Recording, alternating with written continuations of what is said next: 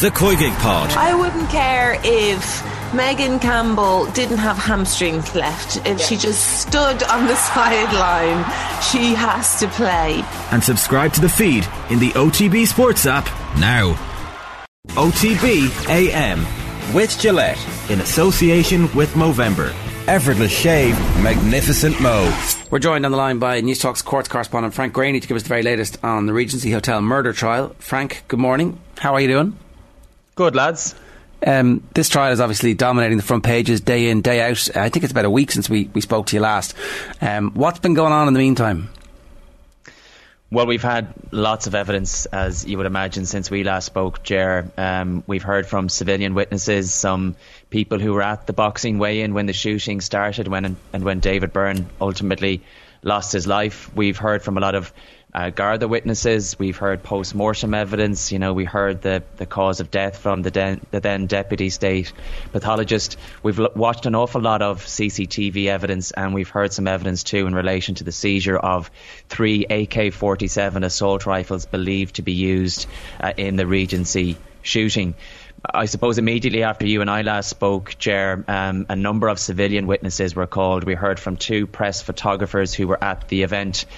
Now, neither of them were covering the actual boxing event, and this was a boxing weigh-in ahead of an event at the National Boxing Stadium that was due to happen the following day. Obviously, that was cancelled after what transpired at the boxing weigh-in at the Regency Hotel on the 5th of February 2016. But we heard from Colin O'Riordan. Now, he was the chief photographer with the independent newspapers back in February of 2016, and both he and crime reporter Robin Schiller were dispatched to the boxing weigh-in on the off chance that some people that were of interest to the newspaper might be at that event. Now, he was told not to bring any camera equipment, so whatever photographs he was planning to take at the event were going to be taken on his smartphone. He said that he arrived there first. Robin Schiller arrived a short time later. They went into the event. This was happening at 2 o'clock in the afternoon. They went in, and Robin Schiller said that he had spotted Daniel Kinahan. Daniel Kinahan, as we all know, was one of the owners of MGM. MGM was one of the promoters of this event, the Clash of the Clans. He and Matthew Macklin, the boxer Matthew Macklin, set up MGM in Marbella in Spain. Robin Schiller spotted Daniel Kinahan in that event. He brought that to Colin's attention, and after the 2 men were satisfied that they had, I suppose, satisfied their brief, they decided to leave. And just outside the Regency Hotel then, as they were leaving, they heard a loud noise. Robin turned to Colin and said that it sounded like a gunshot. And Colin O'Riordan gave evidence then last week of seeing 2 armed Gardaí, or for all intents and purposes they looked like armed Gardaí, running up the steps into the Regency Hotel. And he said he noticed that they were carrying AK-47s, and he thought that was unusual because he didn't think Gardaí carried AK-47s. He said there was another man armed with an assault rifle and tactical gear that was following them a little bit behind them, but he was following them inside the hotel. And he said that he didn't want to bring this person's attention to him. He was standing at the end of the steps. So he stayed there and he tried to look inconspicuous. But ultimately he watched 3 armed men walking into the Regency, or running into the Regency Hotel armed with assault rifles. He said he heard shots being fired. And from where he was standing just outside the hotel, he could see into the reception area. He could see a man on top of the reception desk with a gun. He said he was pointing this gun at somebody who was behind the reception desk. He said he didn't fire. He jumped back down off that desk. He heard more gunshots, and he described then, minutes later, the 3 men leaving the hotel, and he said that he was in fear for his life at this point. So he just put up his hands and he said, "Guards, I don't know where to be," and he watched as they got into a van that left the scene soon afterwards. We also heard from another press photographer. This is a man called Ernie Leslie. He was a freelance photographer back in 2016. He was dispatched to the boxing weigh-in, just like Colin O'Riordan and Robin were, with another reporter, Alan Sherry. This was on behalf of the Sunday World. And he described approaching the hotel. He said he was outside. He heard a commotion. He heard noises. He saw people running from the hotel. And he did think that the noises sounded like gunshots. But this was 2 o'clock in the afternoon. afternoon on a Friday, and he thought surely not. But he did become concerned when he saw people rushing out of the hotel. And he said that his attention was drawn to a silver van that was parked outside the hotel. He said the driver's window was open as he and Alan approached. And he said that he noticed a hand coming out the window and the barrel of a weapon. He said instinctively he grabbed his camera, and he noticed somebody running towards them as he did so. And again, instincts kicked in, and he took a number of photographs, 7 or 8 frames. This photograph, we now know, is the photograph that appeared on the front page of the Sunday World of a man in a flat cap and a man with a wig dressed as a woman running from the scene. Both were armed with handguns. We also heard from James McGettigan. James McGettigan's family owns the Regency Hotel. He was working that day, and he described at about 2:30 being in the bar area. He heard a commotion. He said that 3, again, for all intents and purposes, 3 men who looked like armed Gardaí came into the bar area, told everyone to get on the ground. He said that he assumed that there had been an incident locally, that he came out of the bar. He went over to one of these men. He said that this person was completely covered up. He could make out his eyes, but nothing else. He was holding a gun. That gun was being held towards him, and he expected him to identify himself as a Garda and to explain what was going on, but he didn't. He said that they were looking for the boxers. They were screaming, looking for the boxers. Where are the boxers? He said they stayed in the bar for maybe less than a minute, and they left. He heard more gunshots, and he said he became concerned, and he said, maybe looking back a little bit naively, he said he ran into another room to raise the alarm, and he was actually the one that rang the Gardaí. So they were, I suppose, the civilian witnesses that we heard from immediately after we last spoke, Ger. It's really shocking when you paint the picture of exactly what was going on, and just how different people react under extreme terror, really. The instinct of the photographer to take photographs, that's so ingrained, but also that kind of sense that you see Gardaí and you actually feel safe. You think, okay, this is going to be fine here. I'm in the company of somebody who knows what they're doing, and that evidence really brings home just how many people were caught up in this. Yeah, and I think the prosecuting barrister, Sean Gallant, touched on that exact point, Ger, in his opening address. Shots had been fired in the hotel. There were about 200 or 250 people there. As you can imagine, panic struck. People were fleeing for their lives. They were looking for exits. And then they spotted Gardaí coming in, and that just caused even more confusion, particularly when they also started firing shots. We heard and we saw CCTV evidence last week, and at various points since we've spoken, we've been shown, from different points of view, the prosecution's case that it's trying to prove beyond a reasonable doubt. You get the feeling that CCTV is going to feature heavily. There were lots of cameras both inside and outside the Regency Hotel that captured what happened on that day. We saw 2 of the gunmen, again, the man with the wig dressed as a woman, and also the man with the flat cap, who we now know is a man called Kevin Murray, a dissident Republican who was one of the gunmen on that day. He has since passed away. We were shown CCTV footage of them entering the hotel through a laundry room entrance. We were shown the footage of the 3 men dressed as armed Gardaí entering the hotel.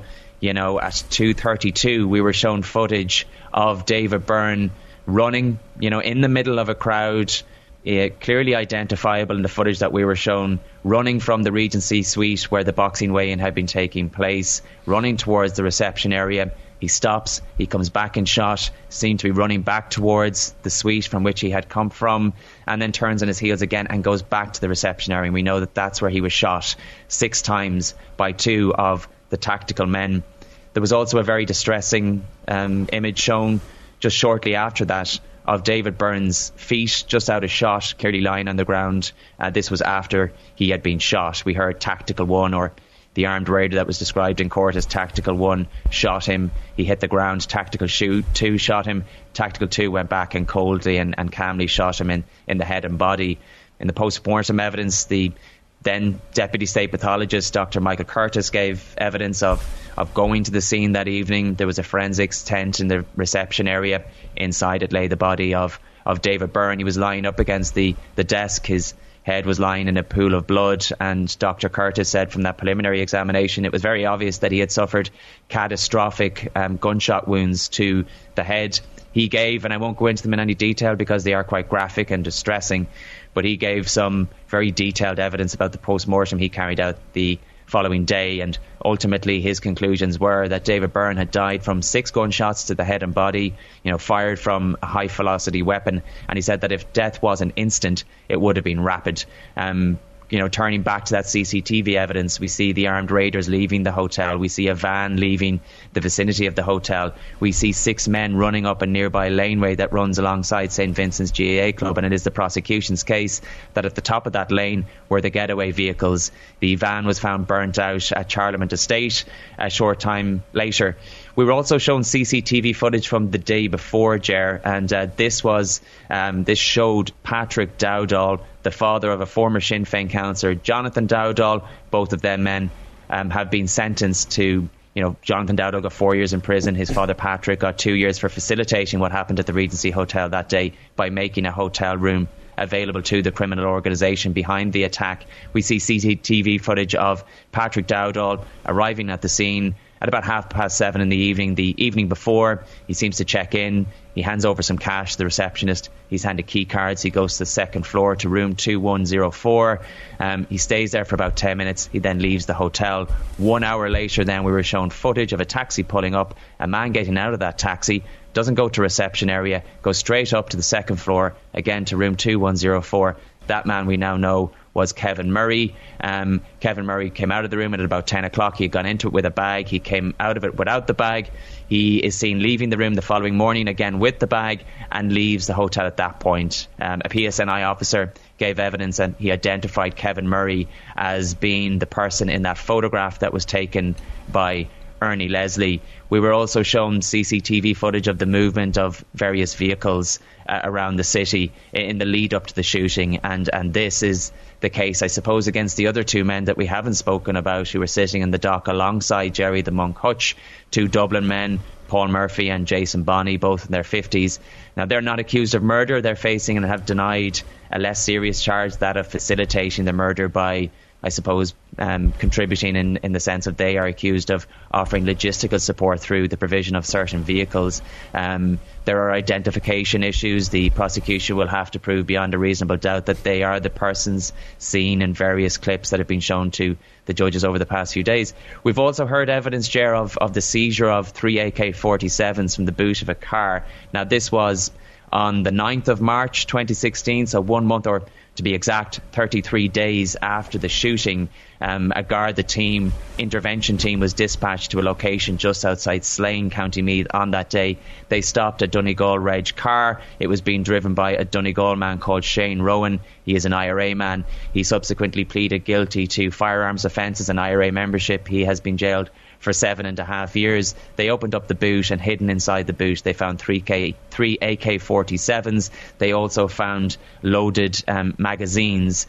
These were taken away for analysis. The car was analysed. That burnt out van, the suspected getaway vehicle, was also analysed. And yesterday we heard from a ballistics expert, a Detective Sergeant David O'Leary, who was physically handed one by one 3 AK-47s. Now, he analysed those weapons, and before he gave his evidence yesterday, he checked to make sure that they were safe. He assured the court and the judges that they were, and he gave evidence of inspecting those weapons. We heard that they were Kalashnikov variant rifles.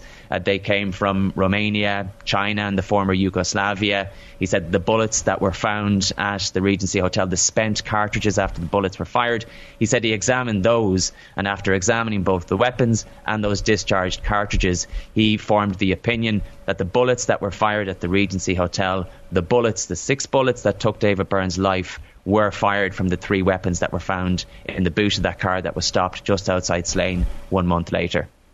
Strike marks noted yesterday as well in that ballistics discussion as well, Frank? That's right, Shane. There was a lot of detailed evidence from Detective Garda O'Leary. He did go and examine the scene after the shooting as well, and he noticed and referenced a number of strike marks. And he said that this strike mark, one strike mark in particular, was found just to the right of the stage where the weigh-in was taking place that day back in February 2016. And he gave very detailed evidence of where and how they found various cartridges, that were scattered around the floor of the reception area and also inside in that suite. It was fascinating to hear the evidence just in relation to the firearms and, actually seeing the weapons physically in court yesterday being taken out of evidence bags and being handed to the witness, and then the drama of Detective O'Leary, physically examining the weapons just to make sure that they were safe. But aside from all of that drama, you have to remember that a life was taken in all of this. It is the prosecution's case that those weapons were used to kill David Byrne. And Jerry the Monk who is sitting in the dock, listening intently with headphones on. He does need the assistance of a hearing aid. He has pleaded not guilty to this charge. He is facing the murder charge. And as I said earlier, the two men in the dock beside him have pleaded not guilty to those lesser charges of helping the criminal organisation. Frank, good stuff. We'll leave it there. Thanks a million for joining us this morning. Cheers. No bother. Thanks, lads. OTB AM with Gillette in association with Movember. Effortless shave, magnificent mo.